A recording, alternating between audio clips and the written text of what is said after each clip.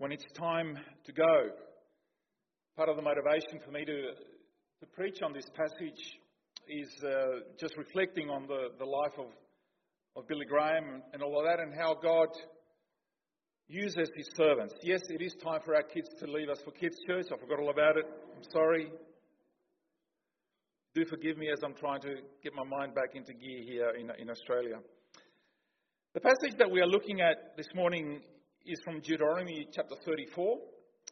And it is the last chapter not only of Deuteronomy, but the last chapter of the Pentateuch. The Pentateuch are the 5 books of the law written by Moses. Moses wrote all of them under the power of the Holy Spirit, except these last few words as they describe the end of his life on earth. And what a remarkable life it had been. And Moses' life has been divided into 3 neat thirds, I suppose. He spent 40 years as the crown prince of Egypt, 40 years as a humble shepherd in the wilderness, and 40 years leading the children of Israel to their destiny, the promised land. The first 2/3, the first 80 years of his life, were a preparation for the last 40. That is a long school, long training. Someone said 40 years Moses thought he was a somebody as a prince in Egypt. The next 40 years he discovered he was nobody as a wandering shepherd. And the last 40 years he realized that God could use a nobody.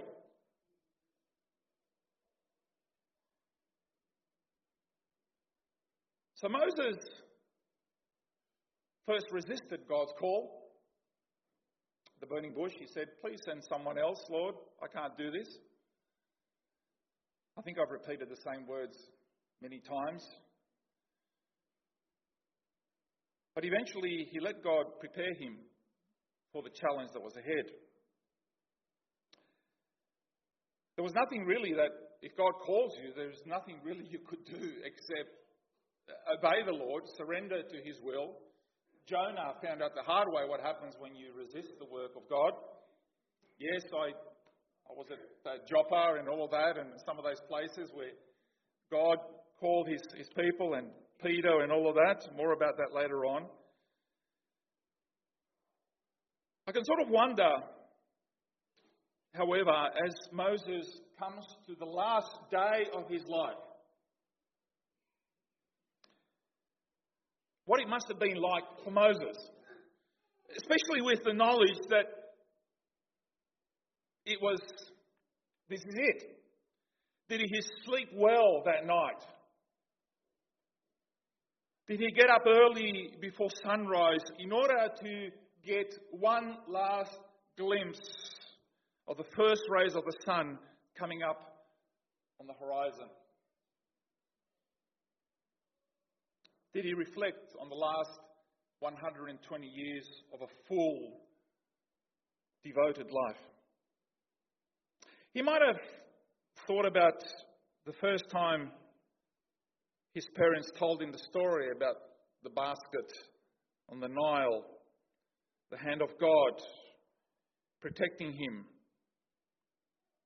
He would think back about his life in a palace with the glory of Egypt. And this time we visited Egypt.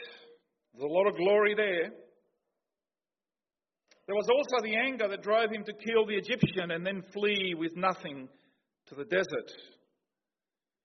A place where he would meet who would be his wife, have kids. We'll never forget the fear, the wonder, the awe as he stood there in a burning bush and God calling him.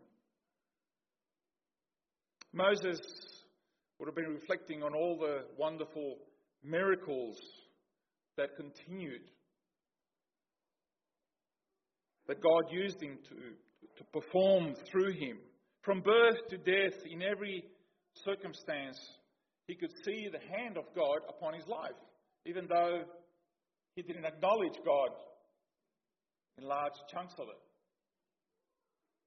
He stood tall and strong. He was 120. 120. And he was tall and strong. And he tells us here that his strength had not waned and his eyes had not grown dim. He didn't need glasses.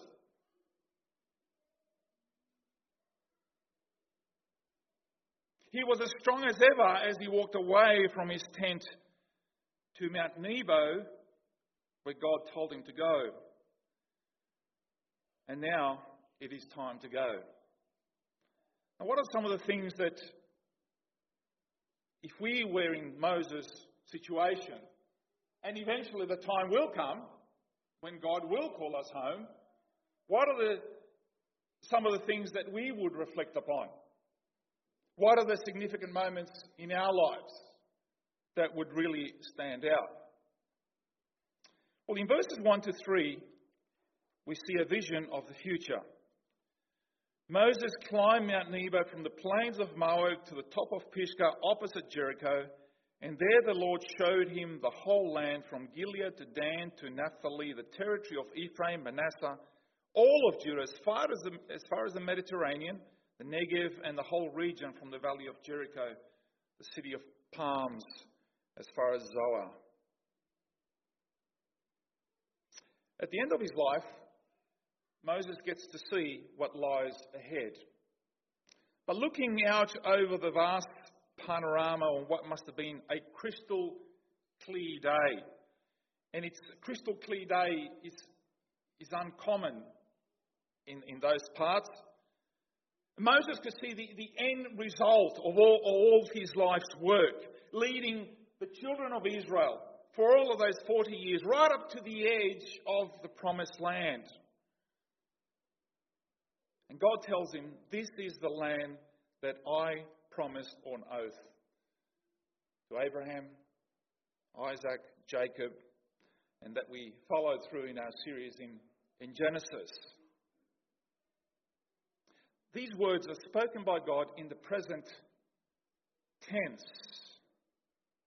He's finally arrived. Well, almost.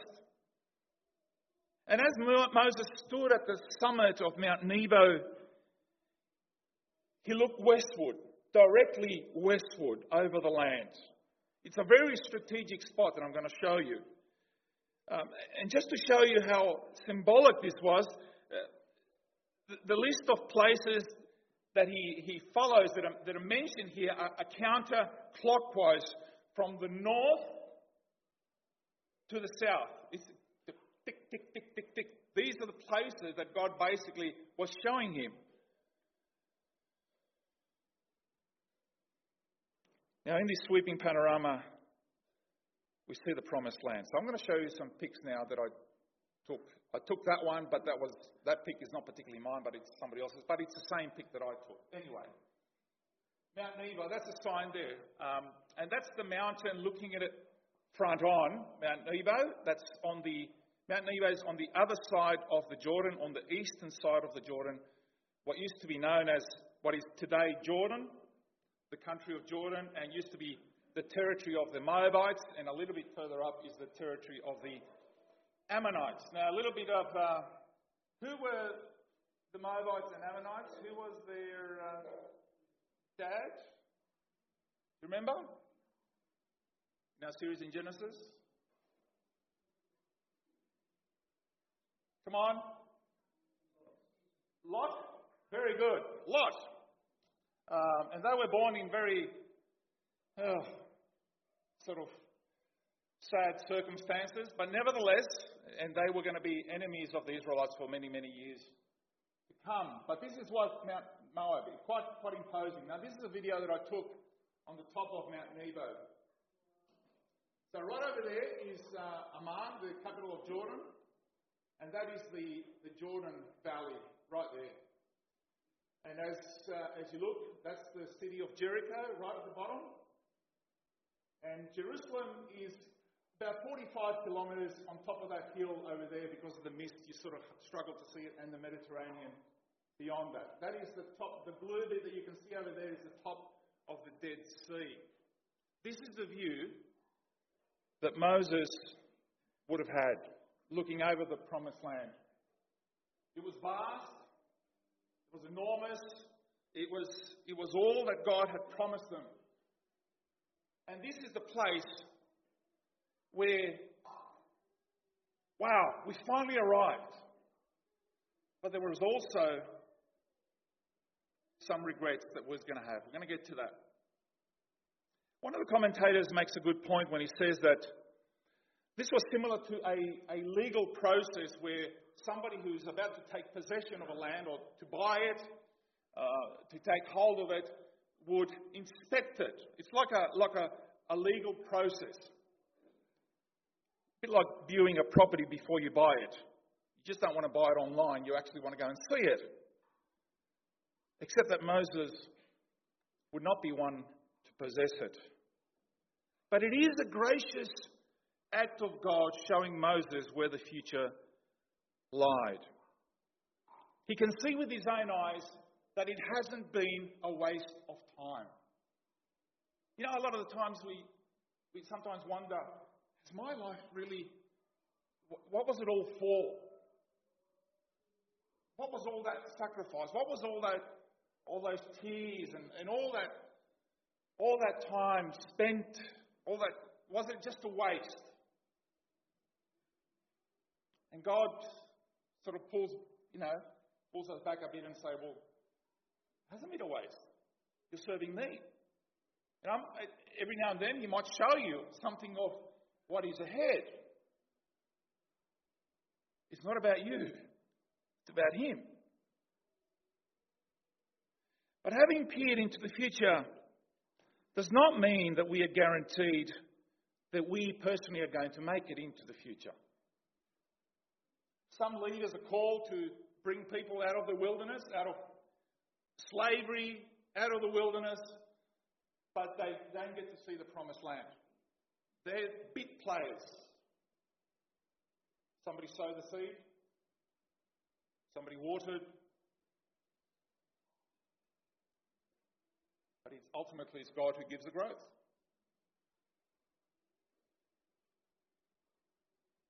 It might be our children or even our grandchildren who get to cross the river into the promised land. What do you see in the future? Are you full of anticipation? Are you scared? Are you tired and it's been too long? You simply want to go home? How do you see things around us? God works in every generation. Whether this is the last generation before the second coming, we don't know. But I can tell you that until he does come back or until he calls us home, our work is not finished. Our work is not finished. It has to continue. Some regrets. Verse 4. Then the Lord said to him, "This is the land I promised on oath to Abraham, Isaac and Jacob when I said, I will give it to your descendants. I have let you see it with your own eyes, but you will not cross over into it." If you had come up to Moses any time during his 40 years of desert wanderings with God's people, and what was the thing that you think was on the top of his bucket list, he would have answered, to finally get to the promised land. And as you read from Exodus to Deuteronomy, you get the feeling that of all the people that should have gone, that deserved to go into the promised land, it should have been Moses.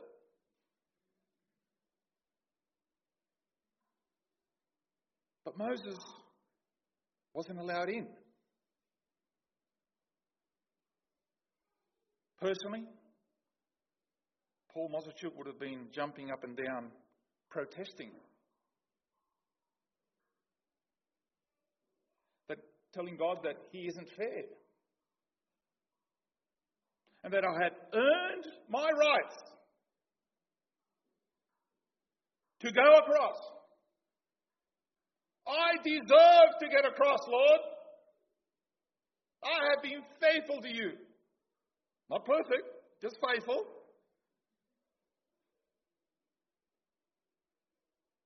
But Moses and Paul Mozarchuk, and hopefully you too, have learned that it is futile to resist the Almighty Lord. Much easier to let Him take the reins. Unlike Frank Sinatra, who did it his way, Moses tried to do it God's way. Well, almost always tried to do it God's way. In Deuteronomy chapter 32, we're told why he would not be allowed in. God says to Moses in Deuteronomy chapter 32, verses 50 to 52, He says, "There on the mountain that you have climbed, you will die and be gathered to your people." When that expression happens, it happens in Genesis, it happens in Exodus, Deuteronomy, is gathered to your people means to your family, to the people of God.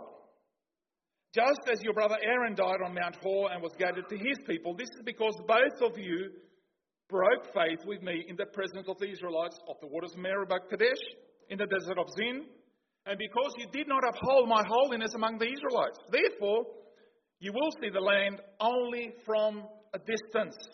You will not enter the land I am giving to the people of Israel.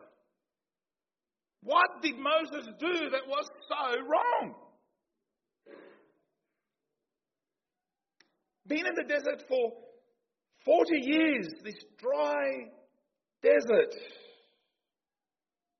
They had to depend on God for food, for water. And when they came to a place called Meribah, you guessed it, it was dry. And you guessed it, the Israelites started complaining. And you guessed it, they started blaming Moses. Why did you bring us here? We should have stayed in Egypt.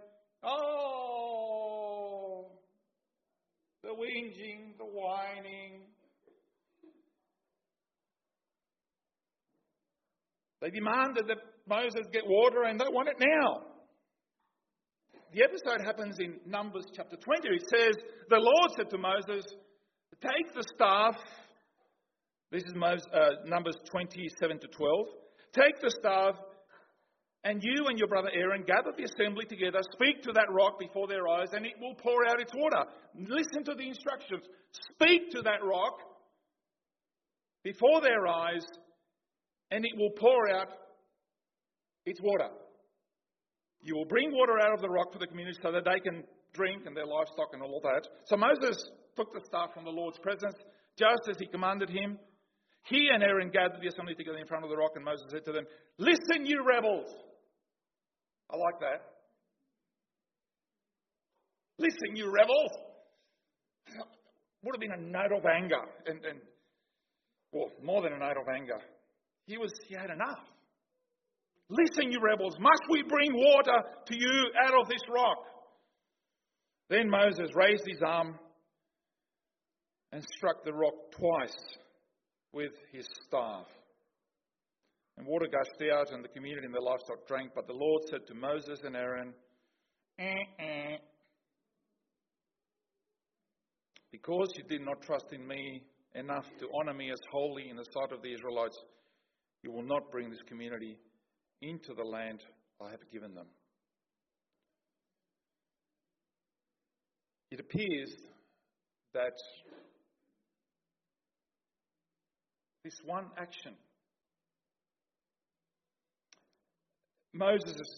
it appears that Moses' temper flared, and who can blame him after 40 years of incessant whinging? But this time, it's a red card offence.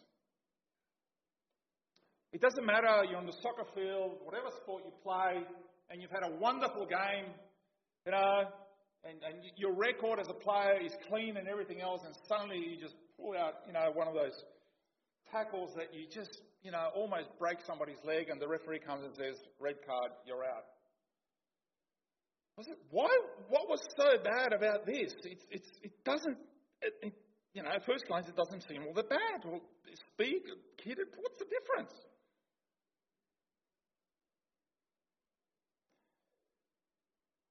He overstepped the bounds because instead of speaking to a rock, he struck it in anger and frustration. And instead of saying, God will bring forth this water for you, instead of saying that, he said, must we bring you water out of this rock?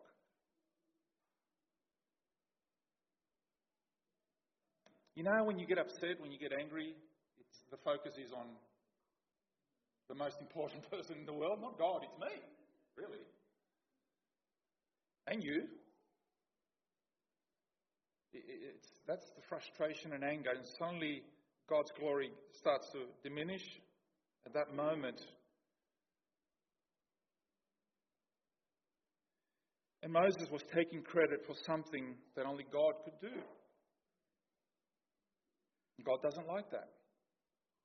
He doesn't like it when his servants done it, and doesn't like it when we do it. And because of this slip-up, this almost one and only offence, it was red-carded.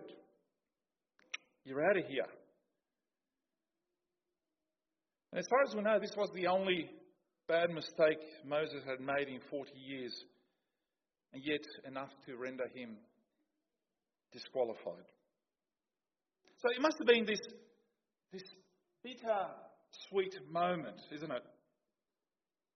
Because when we reflect upon our lives and everything we've done, come on, you've got to look a little bit deeper and you say, man, I messed up so many times, And there would have been that bittersweet moment for Moses. Thrilled at being able to see the promised land, yet a tinge of, maybe more than a tinge of regret and sadness in his heart, knowing that was his own fault, his own sin, which led to being disqualified from the land. There are things that leaders do that render them disqualified from ministry, from serving God, from continuing in ministry and other things. Please continue to pray for one another. Continue to pray for your leaders, your ministry leaders, for your pastor, for the deacons, for the elders. Because so easily, the me, I, we can suddenly, Satan uses all these things to get at us and to lose focus on what is important. Well, it hardly seems fair in our eyes that God denied Moses the privilege. You and I have to come to the point that God is God, and that is the end of the argument. It is the end of the matter. No further correspondence will be entered into. That's it. God already told him beforehand of his penalty. So Moses, in a way, by the time he arrived here, was already prepared. How many times parents and grandparents, in frustration, said or done things that we later regret? Said things that have come out the wrong way. Are you living your life loaded, full of regrets and frustration at the inability of doing the things that you wanted to do, that, frustrated dreams and all that, but you can't?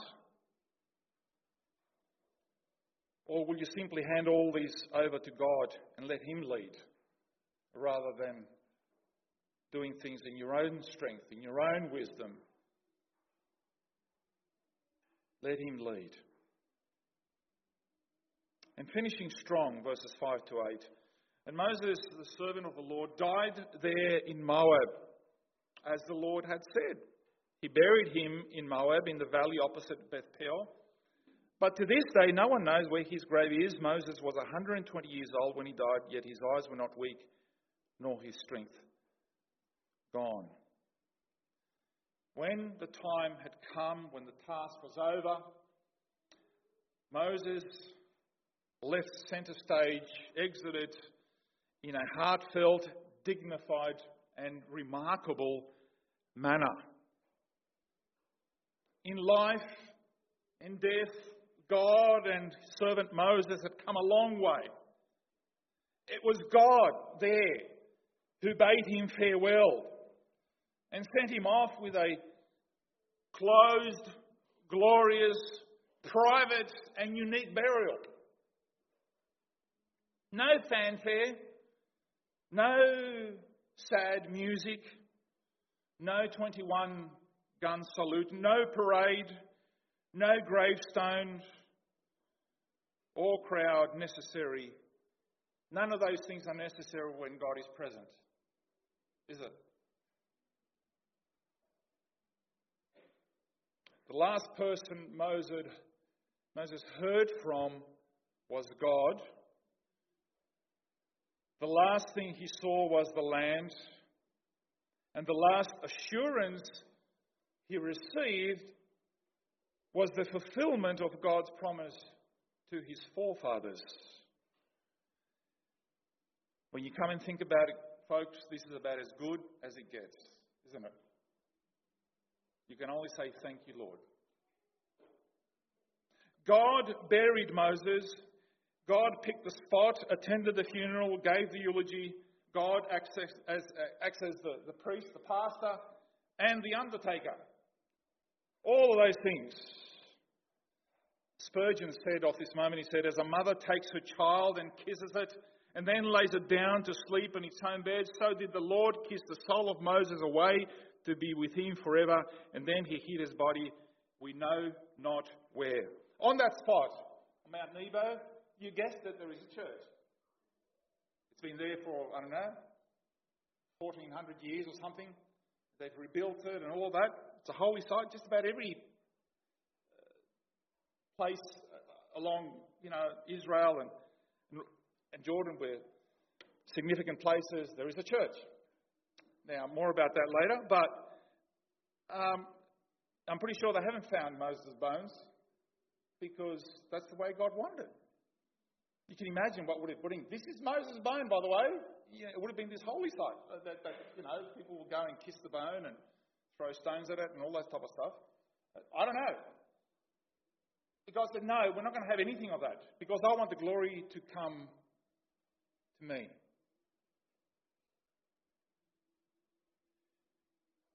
When it's time to go, how do you want to go? Yes, I know some of you have already planned your funeral with your hymns, your passages, your choruses and all of that. Maybe you've written your own eulogy. It lived a wonderful life, was a wonderful man. And I love this phrase, he was always there for me, type of thing, and I want to play Frank Sinatra. I did it my way. Just don't, all right? And they say, it's not how you begin your life, it's how you end it. With dignity, in grace. Finishing well, so that your legacy lives on. Turn with me to Luke chapter 9, verses 28 to 31. About 8 days after Jesus said this, he took Peter, John and James with him and went up onto the mountain to pray. And as he was praying, the appearance of his face changed and his clothes became as bright as flash of lightning.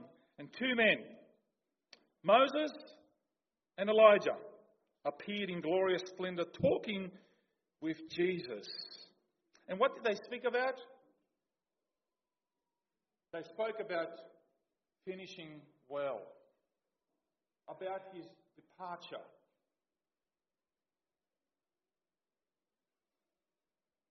Because Elijah and Moses had something to say about that. Elijah finished in a blaze of glory. Elisha didn't want to let him go. But he went. Chariot of fire. Wow, that must have been something. And Moses, a little bit more circumspect, but God did everything. They spoke about his departure, encouraging Son of God, Jesus Christ, our Saviour, encouraging him, strengthening him at a time of need, because it was going to get really, really bad from here on, because he was about to bring the fulfillment of the reason for the incarnation, for our salvation at Jerusalem. You see, Moses did get to the promised land, but a different type of promised land. Much better, much better than the promised land that lied on the other side of the Jordan. The earthly promised land never really lived up to its expectations because of human sin. And yet, here is the one, Jesus, our Lord and Saviour. Here, Elijah and Moses, both of them, they are here encouraging him. Here, because Jesus is the only one who will lead you to the real promised land that God is preparing for you and for me, which human sin cannot tarnish, which is eternal, not temporal. His epitaph, verse 5. And Moses, the servant of the Lord, died there in Moab, as the Lord had said, verse 5. And Moses' epitaph, there is no tombstone, by the way, but let's just imagine it. It's there. It was simple. It was not Moses, Prince of Egypt. It was not Moses, loving father, devoted husband, loved by all. It was not Moses. When you say loved by all in an epitaph, I mean, that's a big call. That's a big call. If you put that on my tombstone, loved by all of them, no, there's a lot of people that actually hated my guts. You know? All right, so, yeah, let's keep it truthful, guys. It was not Moses, shepherd in the wilderness. It was not Moses, spokesman for a nation. It was not Moses, miracle worker. It wasn't Moses, the prophet. It wasn't the Moses who saw God's glory. At the end of it all, the epitaph would have simply read, Moses, a servant of the Lord. That was it. That's true, isn't it? He wasn't perfect, but he was a servant of the Lord. A man without peer, a fitting tribute to the Bible. And 17 times in the scriptures, Moses is called a servant of the Lord. 17 times. This is enough for Moses. It should be more than enough for us. I heard Franklin Graham interviewed during this week, and he said that his father, what do you want written on your tomb? And Billy Graham responded and said, on the grave, simply the words, preacher. That's it. That's the words that he wants on his tombstone. Nothing more, nothing less. When it's time to go, how do you want to go? I hope you realise that by now, that ultimately it's not really about how you go that matters too much, but it's how we have lived our lives. What are the things that you want to be remembered for? The people whose lives you have touched and influenced and pointed to Christ. We might not have too much to say about how and when we go, because it can happen in the flesh. But we do have something to say how we live before it's time to go. And I hope that, like Moses, we can be faithful to the end until the day that Jesus calls us home. Amen. Let's sing our last song.